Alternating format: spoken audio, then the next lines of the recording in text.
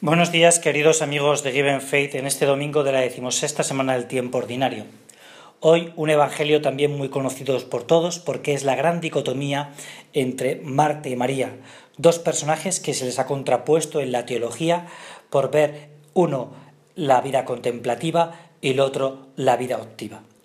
Estos dos personajes están totalmente superados y esta dicotomía también, porque es que no se puede ser santo pues viviendo una vida contemplativa dentro de la acción, dentro de la vida ordinaria, dentro de lo de cada día, y no se puede ser contemplativo mientras que uno trabaja, mientras que uno lo pasa bien.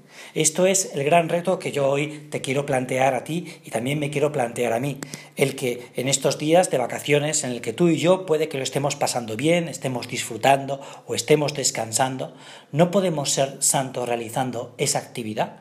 No podemos tener una vida contemplativa mientras lo pasamos bien, mientras que estamos con las personas que queremos, mientras descansamos leyendo un buen libro, viendo una buena película. ¿Es que no se puede ser santo de esa forma? ¿No se puede tener presencia de Dios? ¿No se puede dar gracias al Señor por las cosas buenas que hemos recibido? Yo creo que tú y yo no solo podemos, sino que debemos ser santos en esas circunstancias, en las circunstancias en las que nosotros tenemos que vivir actualmente. Una persona me decía hace años que no hay que ser santo, que hay que ser santo en las circunstancias y no que las circunstancias me hagan santo.